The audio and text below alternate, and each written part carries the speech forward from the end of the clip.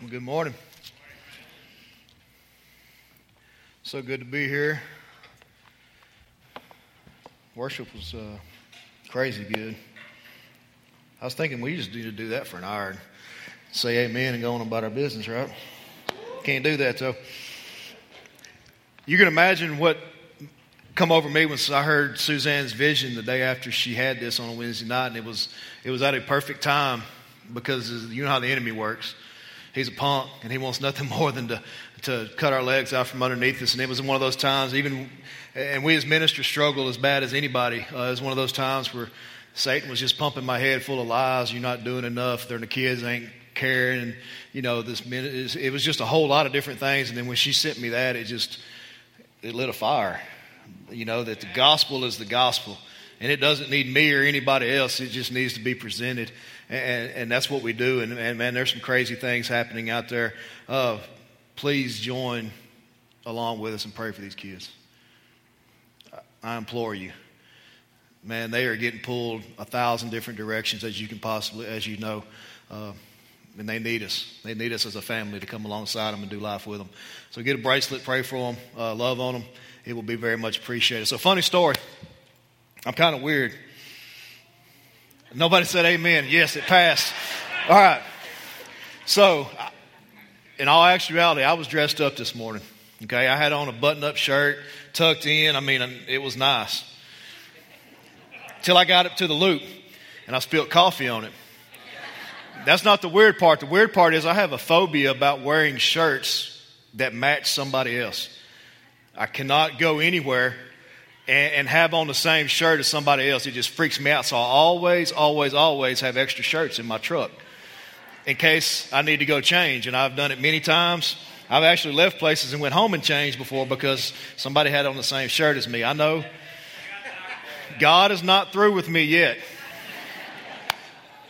But it paid off this morning because I was able to change shirts, didn't have the coffee stains. We're all good to go. Message of the day, keep an extra shirt in your truck because you never know when things are going to happen. All right, Psalm 46. Let's stand as we read the Word of God.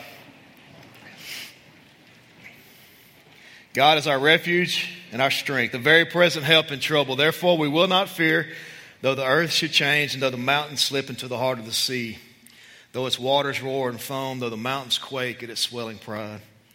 There is a river whose streams make glad the city of God, the holy dwelling places of the Most High. God is in the midst of her, and she will not be moved. God will help her when morning dawns, and though the nations made an uproar and the kingdoms tottered, he raised his voice and the earth melted. The Lord of hosts is with us, and the God of Jacob is our stronghold. Come behold the works of the Lord, who has wrought desolations in the earth. He makes wars to cease to the end of the earth. He breaks the bow and he cuts the spear in two. He burns the chariots with fire. Cease striving and know that I am God. I will be exalted among the nations.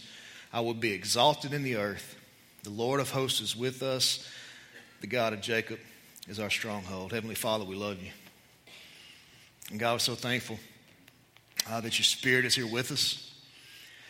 Father, we're so thankful that you're speaking to our hearts just now. You're showing us and revealing yourself to us in new ways.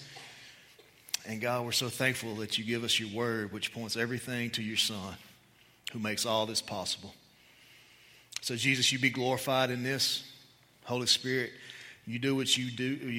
You do in us what you intended for us to be here so you could do. You're the one that changes lives. So you be on full display this morning. We love you. We praise you. In Christ's name I pray. Amen. So I got a lot of different places in Scripture that I go to regularly just to be reminded of who Jesus is and just exactly what Jesus has done. And while I could list every one of them, we could be here till next Wednesday. I'm not going to do that, but I am going to mention a couple of them. The first one's Romans chapter 8. Romans chapter 8 reinforces my identity in Jesus, and I think that's something that every one of us struggle with at one time or another in our lives, just who we are. But I go to Romans chapter 8 and I read about what Jesus has done for me, and it reminds me that who I am is who I am in Him. Not who I am in the world, not who I am in what people think or see, but who I am is who I am in Jesus, and nothing else matters. You see, I'm a people pleaser. And I can get so caught up in trying to please people that I forget who I am in Jesus. Romans chapter 8 brings me back down to that place. I am who I am because I am who I am in Jesus. It reminds me that his love is greater, and in him alone I am more than a conqueror. And man, that's a huge word. Through Jesus, we are more than conquerors, meaning there's nothing that can overcome us through the power of Jesus Christ. If that doesn't make you want to do a backflip off a stage, I don't know what does. I'm not going to do that because I got a bad hip and I don't want Stacy to have to take care of me. But we are more than conquerors through Jesus who loves us. He reminds me of that in Romans chapter 8. He reminds me that I can be convinced. And Paul uses that word convinced. Some translations say persuaded. Paul says I can be convinced. I can know without a shadow of a doubt that his calling and his ability on my life cannot be taken away. I can't even take myself away. I can't even pull myself out of his hand. It's there. It's solid. It's secure. I'm a son. Cannot be removed. That's Romans chapter 8. It is amazing stuff. I love in the Gospels in Matthew 26 and Mark 14 and Luke 22. And we all know the story where Jesus is in the garden and he's sweating blood, and that's physically possible. It's scientifically proven that if you're under that much stress and under that much concern and under that much anguish, that it is possible for blood to pour out of your pores. That's right, pour out of your pores. Jesus is in the garden and he's sweating blood. He's in such anguish because he knows what's fixing to happen. He knows exactly what's coming, and he's praying to the Father that this wrath be taken from him, this cup be removed from him. And my favorite part of this passage is the end where he says, "But not my will." God, not my will, but your will be done. You see, what Jesus was experiencing here is something that we all experience, that pull between our fleshly bodies and the spiritual side that Jesus lives in. That pull between flesh and the world. And Jesus went through these things so he could understand the temptations and the trials that we all face. So that we have this great high priest who is sitting on his throne who can sympathize. That's what Hebrews tells us. He can sympathize with us because he's been there. He knows what we're going through. He knows the pull. He knows the anguish. He knows the hard stuff. But it also says that he was without sin. He was tempted in all these things, yet was without sin. Therefore, we can come near to him in our times of trouble. We may find that grace in time and help in time of need. This prayer reminds me that, number one, Jesus chose this. He chose this. At any time, he could have called down 12 legions of angels. We know these stories, these accounts. He could have stopped it at any time, but he chose to go through it. Philippians said that he became obedient, even to the point of death. Why? For me. He chose to die to pay a price that I could never pay. Through his love and through his grace and through his mercy, he died so all the promises of the Father could be ushered in to me. It's crazy. It don't make any sense. But yet he did it anyway. And secondly, he did all this for me so that in him I can be complete. You know, one of the things that draws us away from God so many times is our desire to be fulfilled somewhere apart from Jesus. And you can label it whatever you want to label it. But we desire something more. We're looking for something more to fill us up and give us some kind of satisfaction. But you're never going to find it outside of Christ, because it says in Colossians 2:10 that in him you have been made complete. Not in things of the world, not in fleshly desires, not in the stuff that we chase after, but it says in him you have been made complete. And he is the head over all rule and authority. You see, him dying for me fulfilled me. It showed me that I'm loved by his overwhelming love. I'm covered by grace. And this is the stuff we look for. We chase love to the end of the world thinking we're going to find it somewhere apart from Christ. In him we have the love that we're desiring. In him we're free. We're found worthy. Not one of us is worthy. Not one of us is worthy. But through Christ, through what he did on the cross, we are now worthy. We have strength in him.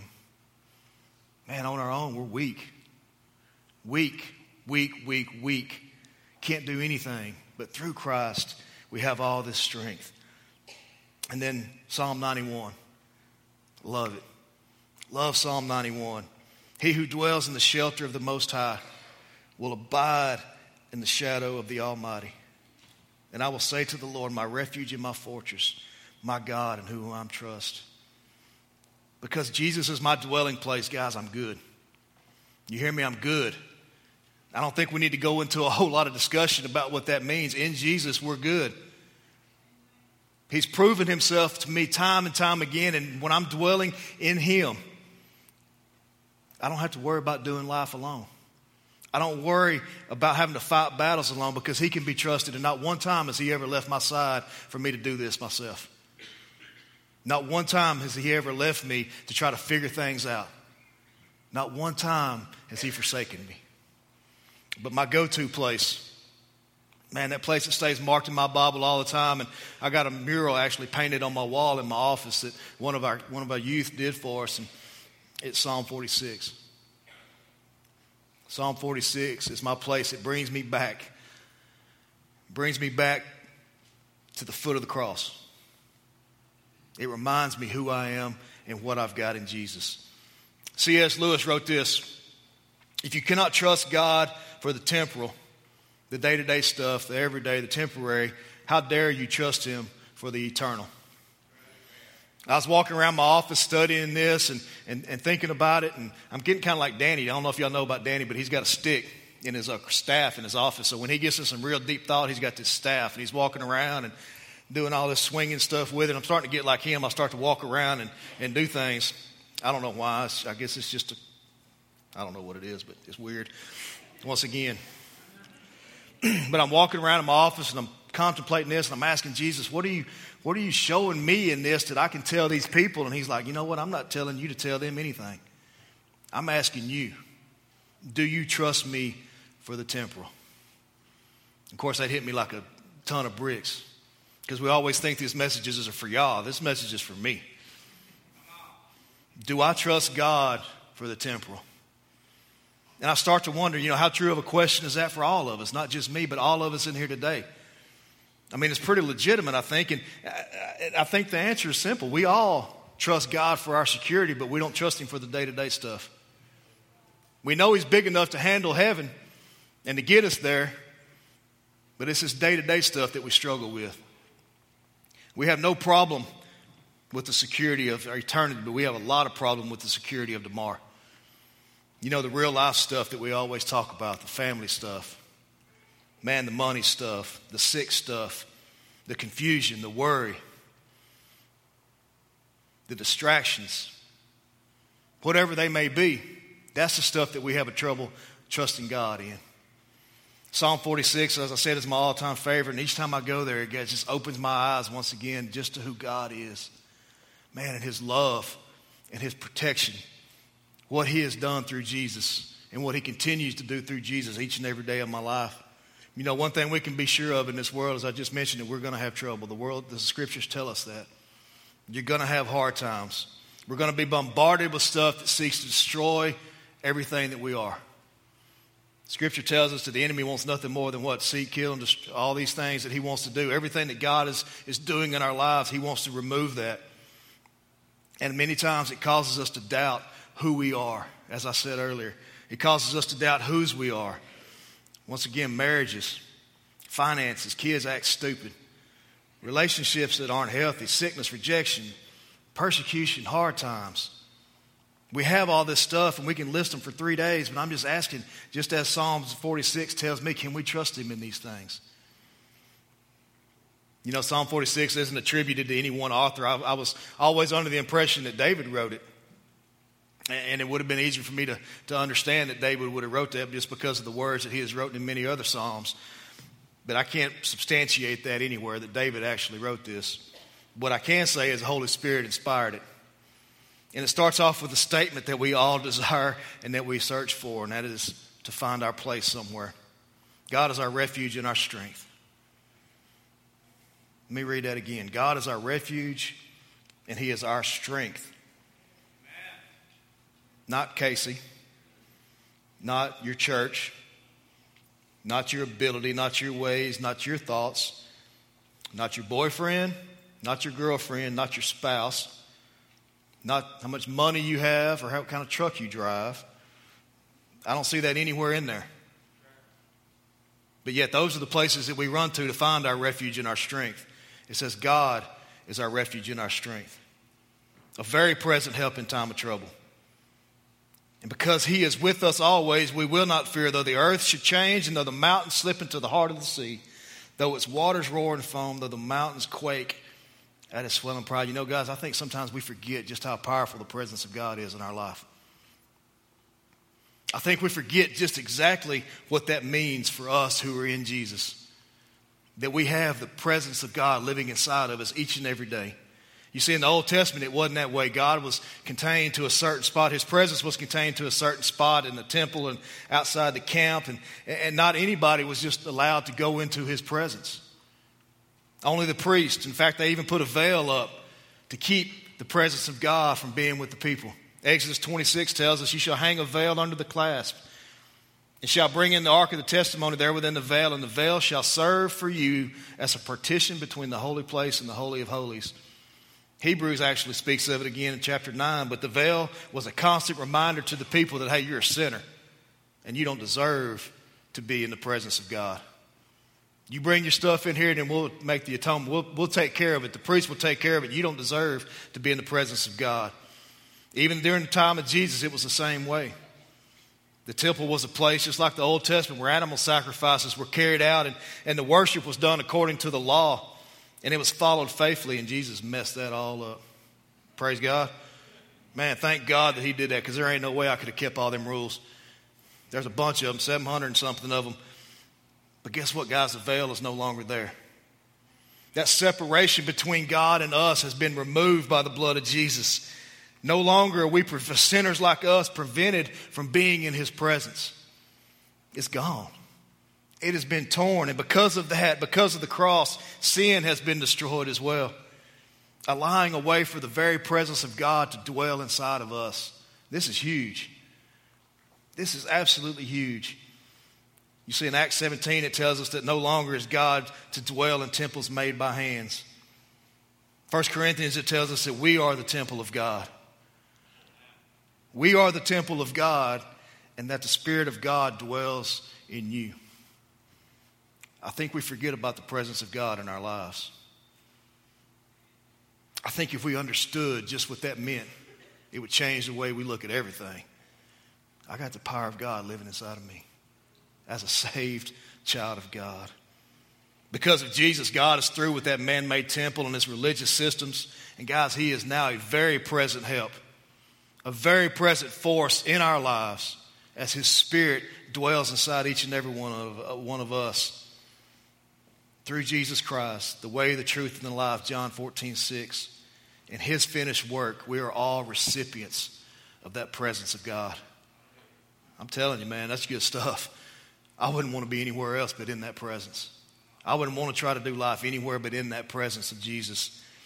And we can have confidence. There's that word again, convinced, persuaded, confidence, that through Jesus, through his shed blood, through his body, that we can do life with him. You see, Jesus' flesh being torn was just the beginning of what he's doing for us. We always think that salvation stops at that moment of prayer. But guys, we're being saved every day. Every day. Thank God for that. I don't know where I would be without that very thing. The author goes on to write this. There is a river whose streams make glad the city of God, the holy dwelling places of the Most High, and God is in the midst of her, and she will not be moved. God will help her when morning dawns. The nations may uproar and the kingdoms tottered, but he raised his voice and the earth melted. There's something special about this river stuff too. You see, Jerusalem was one of the few ancient cities that was not built on a river. Ancient cities were built on rivers because obviously they needed that provision that the river gave them, but Jerusalem was not. And back in the Old Testament, we can read in 2 Chronicles and 2 Kings that when Sennacherib, and I've been practicing that name all morning, Sennacherib attacked Jerusalem, that was his strategy. They don't have water there. This is going to be easy. They don't have the provision that the river brings them, but little did he know that King Hezekiah had built an underground tunnel, 1,700 and something foot through solid rock to divert the water to his troops. From the spring of Gihon to the pool of Siloam, there's some other words that we had to practice on, but Hezekiah, in his infinite wisdom given to him by God, had diverted the water. And because he did that, they had all the resources they needed to be victorious over this attack from the Assyrians. Now, we know that this reference talking about the river that supplies all of their needs is actually a picture of Jesus. The river is a picture of the greater spiritual resource that we find in Jesus himself. God is in the midst of her. And because he is our living water, he can quench that spiritual thirst and that physical desire that we all have. He is the God who is powerful enough to stop the nations. He is the one who speaks and creation listens. That song, So Will I.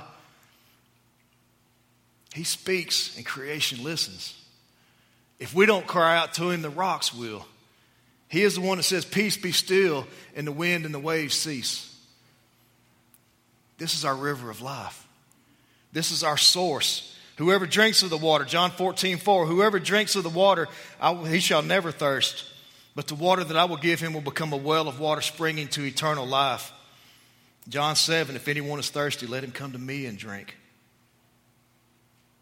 Let him come to me and drink. If anybody is in need, let him come to me. Not chase your own ways. Not try to figure it out on your own. Let him come to me.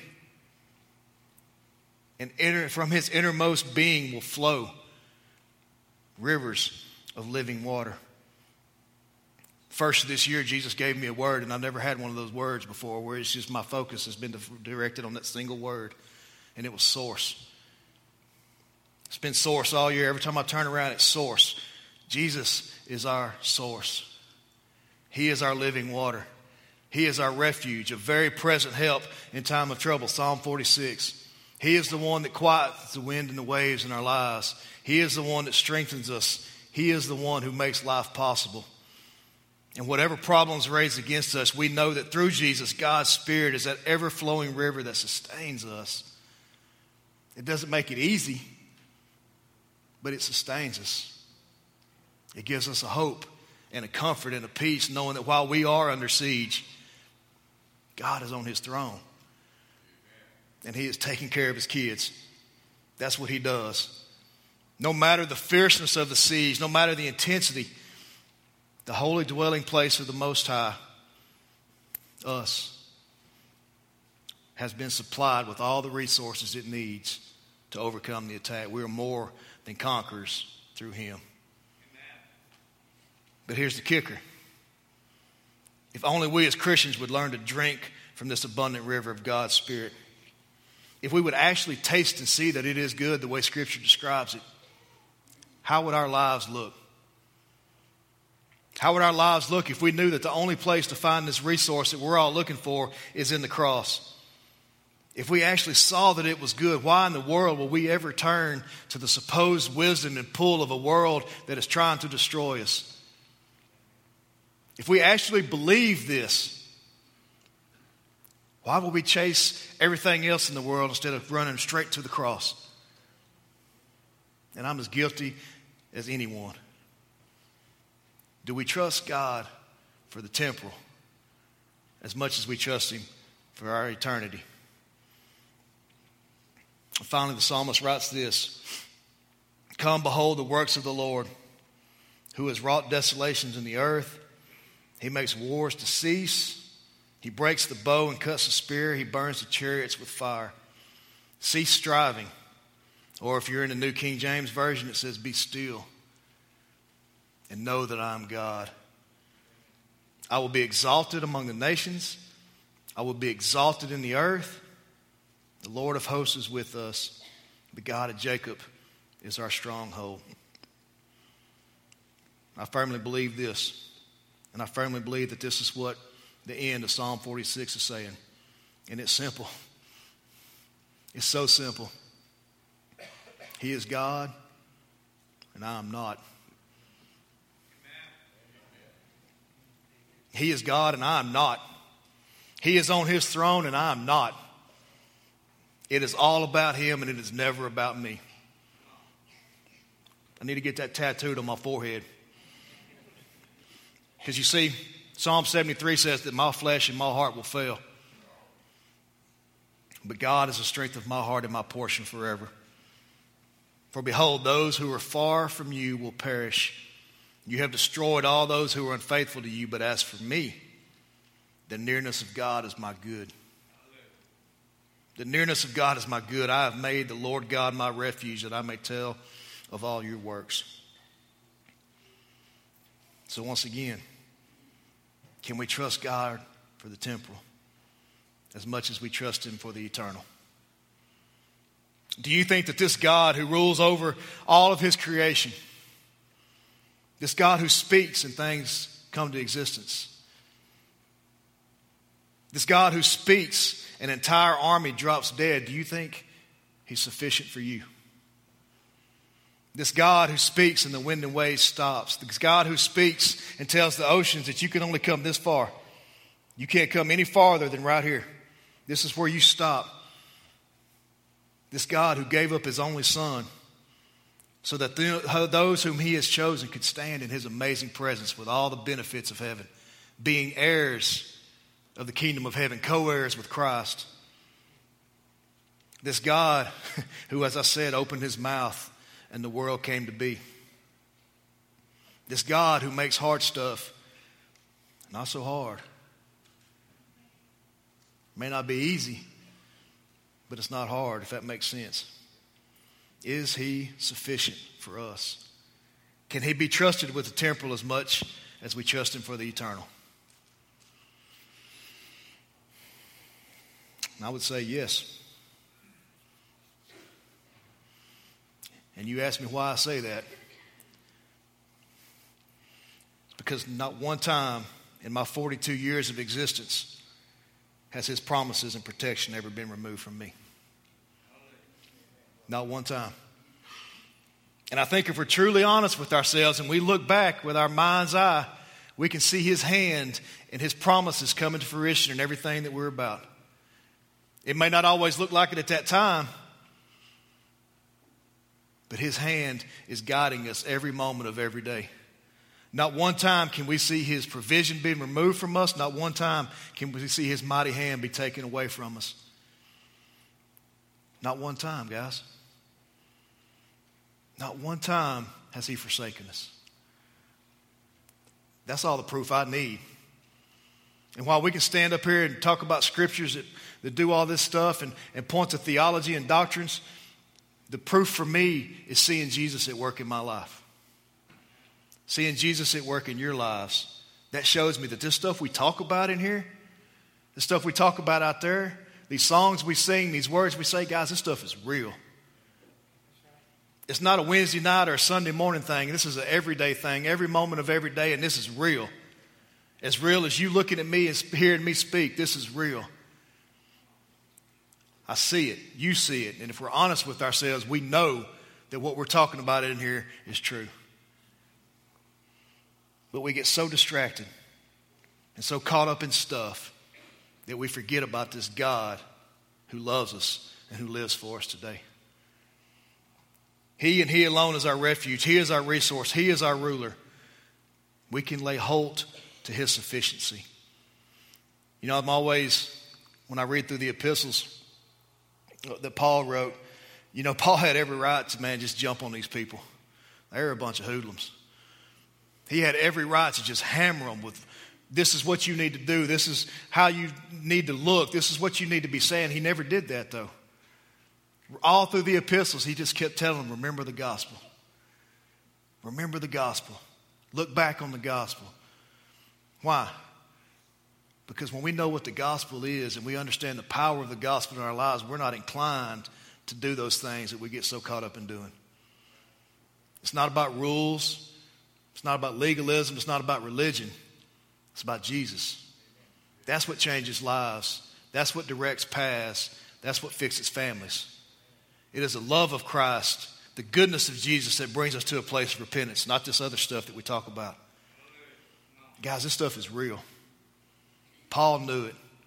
David knew it. The author of Psalm 46 knows it. And guys, we know it if we're truly honest with ourselves. Remember what Jesus has done and just what He is doing. I know it sounds so simple, but that's the way He intended it to be. He said, my burden is light. My yoke is easy. This is simple stuff. Believe in me, trust in me. If we remember these things that he has done for us, it takes us back to that place of worship. Man, that place where we know that he is the excellency in our lives and none of this other crap is. He is our place. He is our source. He is our focus. He is our refuge. He is our living water. He is our place of safety. Jesus is the place that we belong. He is our refuge and he is our strength. Be still. Man, be still. Cease striving and know that he is God. He is God. I want to close with this. I thought this was pretty cool. Psalm 46 inspired the great reformer Martin Luther, who we've all heard of Martin Luther, to write his triumphant hymn, "A Mighty Fortress is Our God." See, Luther faced numerous dangers and threats on his life from the Pope and his forces. And at one point, he spent 11 months hiding in a castle. In the face of opposition, excommunication, and pressure from every side to back down, he stood firmly for the truth of salvation by grace through faith alone, which is, we know, is the gospel of Jesus. And when he had an occasion to fear or to grow discouraged, he would say to his friend, "Come, Philip, let us sing the 46th Psalm." And they would lift their voices. A mighty fortress is our God, a bulwark never failing. Our helper he amid the flood of mortal ills prevailing. You see, Luther wrote, we sing this song to the praise of God because God is with us. And he powerfully and miraculously preserves and defends his church and his word against all fanatical spirits, against the gates of hell, against the implacable hatred of the devil, and against all the assaults of the world, the flesh, and sin. That's good stuff right there. John Piper writes this: faith begins with a backward look at the cross, but it lives with a forward look at the promises. You see, for us to experience God's sufficiency in a crisis, we must be learning to experiencing it each day. If we aren't learning to depend on him and his promises are our refuge, guys, how can we do it in that time of need? How can we draw on him as our source, defer to him as our ruler when things are going smoothly and we can't do it when things are going bad? You see, a crisis does not make us who we are. A crisis reveals who we are. And in a time of trials, in time of those hard things, you're going to turn to what you trust the most. An addict turns to what they're addicted to. A kid turns to their parents. You're going to turn to those things that you trust the most. We as Christians should have one place that we turn. And it's not in the world. It's the cross of Jesus.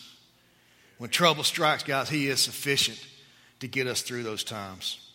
You see, this psalm points directly to the sufficiency of Christ as our Lord and our Savior, to hold us in times of struggle, to be our advocate, to be our provider, and to be our source. Life is going to chunk stuff at you. And at times, it can be absolutely overwhelming. But guys, once again, we have a very real God who has not left us to do this on our own. We have a very real God that through his power, once again, we are more than conquerors through him who has loved us. So I want to leave you with this thought. Do we trust him for the temporal as much as we trust him for our eternal? Let's pray.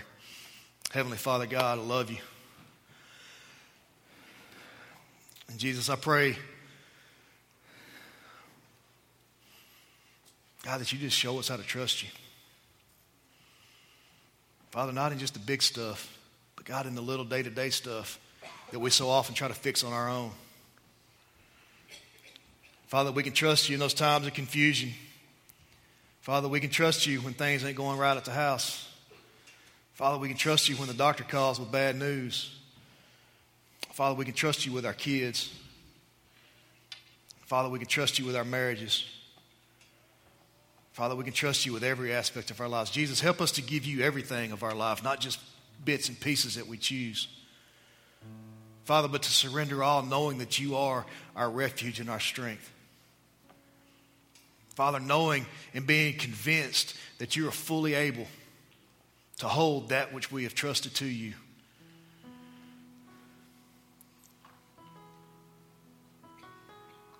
God, you are our strong tower. I love you. The Holy Spirit, come now and minister to us in ways, Father, that just blows our minds. Transform hearts in this place today. Open eyes to your glory and to your goodness. Jesus, you be made famous in this place. And I thank you for what you're doing. Thank you for what you've done. Thank you for what you're going to do. We give you all the praise and all the glory. In Jesus' name I pray.